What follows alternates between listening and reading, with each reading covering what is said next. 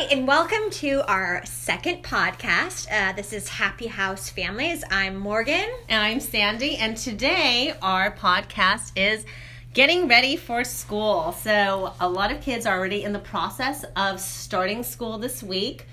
And everyone will be in school for sure within the next 3 or 4 weeks, I think, right? Yes, that's true. Private and public school. Oh my gosh, it sure has. And I've noticed, for example, with my clients that there's a substantial level of, I would say, anxiety with some of my clients and nerves and just concerned that they're going to get their kids off to the right start for school. Mm-hmm. So it's definitely something that's alive and well with what I'm seeing on a daily basis right now. And you're getting ready to start school, Morgan. Yes, I mean, as a teacher, I have some insider information on some tips and strategies to help set up your child for success getting ready for school. So some things that I really would like to talk about are for this upcoming school year, I really think we should all make it a goal to work as a team. So parent and teacher should work as a unit. I have noticed in the past few years that sometimes it turns into parent versus teacher, and we need to step away from that. Speaking as a teacher, it is much more effective for your child if we work together. So that means that if you have concerns, you should approach the teacher in a respectable way, whether that be via email, talking to him or her before or after school, because they definitely do want to help. And then also during parent-teacher conference and all of those meeting times, what the teacher is saying, they're not trying to necessarily attack your child, that you guys should approach it together. I've always noticed that works best is that when the parent and I talk about what works at home, what doesn't work, and we kind of set up a reward system that I know can carry over into the house so that there's consistency across the board, because consistency is really key in helping your child succeed. And I like that. One of the things I've been talking with my clients is that I've been telling them to get clarity with the teachers. Mm-hmm. So instead of assumptions, to actually have the direct conversation. So, for example, I have some of my clients, they have specific goals that they want for their child, and they have not presented it to the teacher. And sometimes they are assuming the teacher is aware of these goals, and unless communication happen, it's an assumption. So I've been very proactive with my clients about, like, when you start school, if there are certain goals that for sure you want your teacher to know, please make sure that you tell them.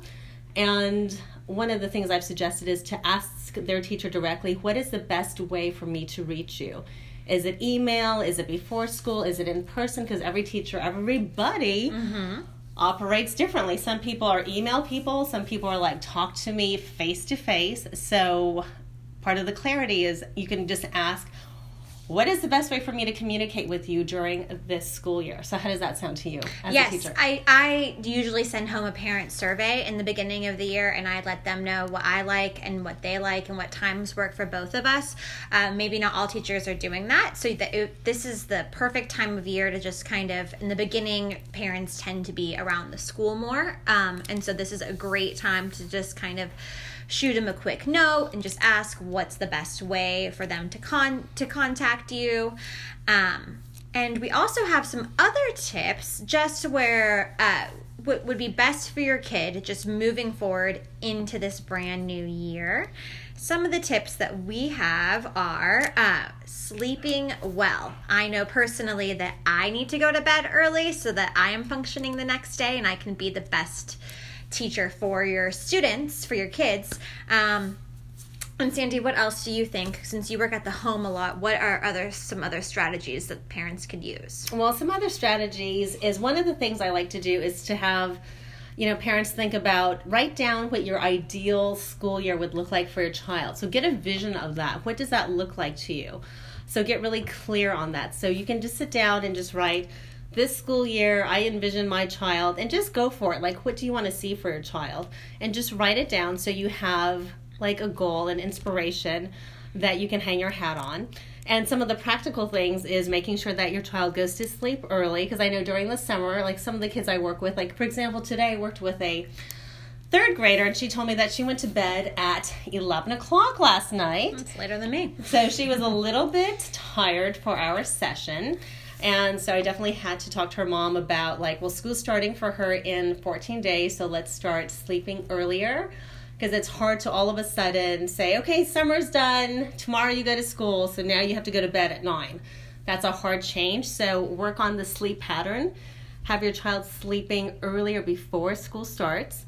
And I'm a big advocate for eating healthy food.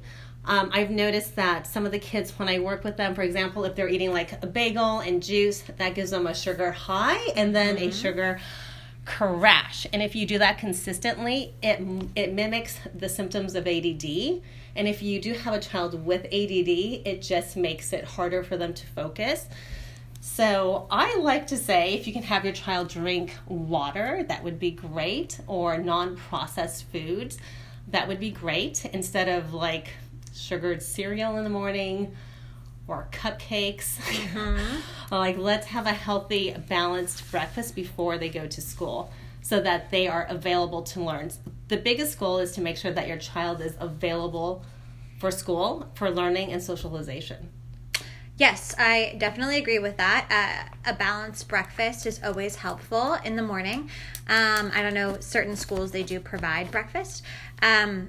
Next is we're going to talk about maybe some things that you can do after school. So we know that your kids get homework, and so what we want to do is set them up for success. And so what I think a good idea is to have a home routine. And so what that looks like is every day, you kind of are doing more or less the same thing. I know that sometimes there's soccer practice, sometimes there's dance, sometimes there's a dentist appointment. Yes, we understand that there has to be some flexibility within the schedule. But one thing that I think is very important, before you start homework, your kid needs some movement, needs a little break. And so that could either be playing outside. That could be maybe in your apartment building that you have a video game where there's like a dance component to it. It could be watching YouTube. We both love Brain Gym. Brain Gym is awesome. So if you're not familiar with it, go onto YouTube and type Brain Gym for kids. And basically what it does, it gets the 2 hemispheres of the brain talking to each other, and it just wakes you up. I don't know if you know this, Morgan, but once upon a time, like, oh my gosh, I've been doing this for a while. Like, I would say maybe 8 years ago, I was working with a little boy in 2nd grade, and he's a little boy who has Down syndrome, and I was doing Brain Gym with him whenever I would pull him out of class. And the teacher noticed that he would always come back more alert, and he was like, what are you doing to get him to be at this level of openness? So I told him Brain Gym, and he actually started having his entire class do Brain Gym before they had any exams. And it doesn't have to be long. Some of them are 5 minutes long. Some of them are 30 minutes long. So let's start your child up for success. So start with the 5-minute one. Yeah, actually in the UK, they use it. It's kind of a mandated thing across public schools where they use it before they do testing. So this has been tested in a bunch of different environments. I have an occupational therapist that will work in my classroom, and she is a huge advocate of Brain Gym, and she'll do it with my whole class too. And it is really great because it calms kids down, it focuses them, it connects the left and right brain, and so it's easier for them to do work. Plus, we always want our kids to be moving around some more and getting their energy out. That totally makes sense. And I'm going to share a quick story about how I discovered Brain Gym. So once upon a time, I was running social skills group, and there was a little boy in the group who was diagnosed with autism, and he had a hard time with inferences and cracking jokes. And one day, he cracked a joke. So I went into the waiting room, and I asked his mother what happened, and she said it was doing Brain Gym every day for 15 minutes, and she said that she started to notice that he was picking up inferences. He was starting to understand humor. Like, there was a huge shift without medication, just doing Brain Gym. Oh, wow.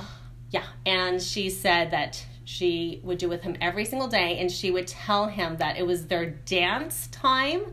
So she would play their favorite music, and she would do it with him. And she said the benefit for her was that she ended up having more energy during the day. So that's how I discovered Brain Gym. So I think it's awesome. So if you want to do it with your child, you too can also have more energy. I was just going to say that, Sandy. That's a great idea. Is that sometimes kids really just need a little bit of you time. We'll talk about that in later podcasts. But this is something that just for 5 minutes, it's free. It's on YouTube. You guys can do it together. You can get a little sweaty too. And so it's a great way for you to bond with your child before they need to do their homework. And I think that if you know, after you do it after a while, you'll notice that you both have more energy, and it's just a fun thing for your family to do. That's true. And I actually do it with some of my clients. Mm-hmm. Even I'm working with a 16-year-old boy right now, and he and I actually do it before we start our session, and it's been amazing. It's been also really good in bonding for us too. So yes, Brain Gym is awesome. All right, next what we want to talk about is a supply list. So a lot of teachers give you a supply list. Please just give whatever the teacher wants on the supply list. It would be really great if you could just give that and set your kid up for success in the classroom. I know that I spend a lot of money out of my own wallet to get things, and so it just is really helpful when parents can help as well. And then we want to get back to setting up a good home routine. And we also want to emphasize with your home routine to be flexible. You want to be structured but not rigid. And so we just want to make sure that when your kid gets home from school, that there's kind of these bullet points that you're hitting every day. One of them should definitely be movement. Another is doing their homework, sitting down, having a quiet space to do so. I know that that's not always easy, but if you could just even set up a little area in the corner of the living room where you can kind of section it off. I understand that space isn't always available depending on where you are living, but it is very important to just kind of have stimulus control over that as best as you can. Also, just trying to eat well-balanced meals. Trying to eat at the same time every day is also great. I understand that that's not always going to happen, but if there could just be consistency and routine and structure are key. Yes, because then your child will understand what's expected of them and it becomes a habit. And once we get these habits ingrained, it just makes life easier. So it takes about, I've read, between 30 to 60 days for a new behavior to become a habit. And also another key thing is to praise your child when they are doing the right thing, even if it's a high five, good job, I'm so proud of you. So we always want to make sure that we are acknowledging your child for all the behaviors that they're doing correctly. So make sure that you do that. It can be, like I said, as easy as a high five, great job, a hug, just so that they know they're on the right track. So I think that's all our advice right now for today. And please feel free to check out our website. That's happyhousefamilies.com.